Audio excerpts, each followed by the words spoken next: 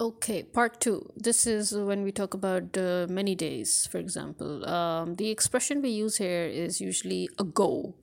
Okay, for example, a few days ago, 3 days ago, 4 days ago. We don't use before in this context.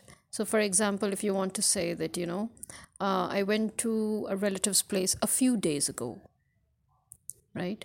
Or, I had a friend come over 3 days ago, right? Or there was a wedding a week ago, a month ago, a year ago. That's how we use it. We use ago, okay, to describe days or months or years past uh, when we're describing an event or a situation that took place.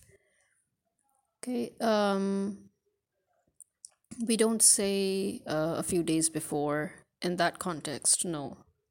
Uh, so that is one thing that we need to work on and practice. Okay, so always, and also usually we tend to use this at the end of the sentence, although sometimes we use it in the beginning. For example, sometimes you'd say that a few days ago I had a headache, I had a fever, something like that. But generally, we say this a few days ago or a week ago at the end of the sentence.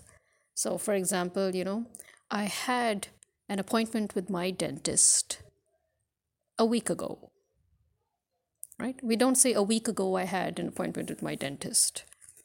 So, we tend to put that at the end of the sentence. Okay. Take care.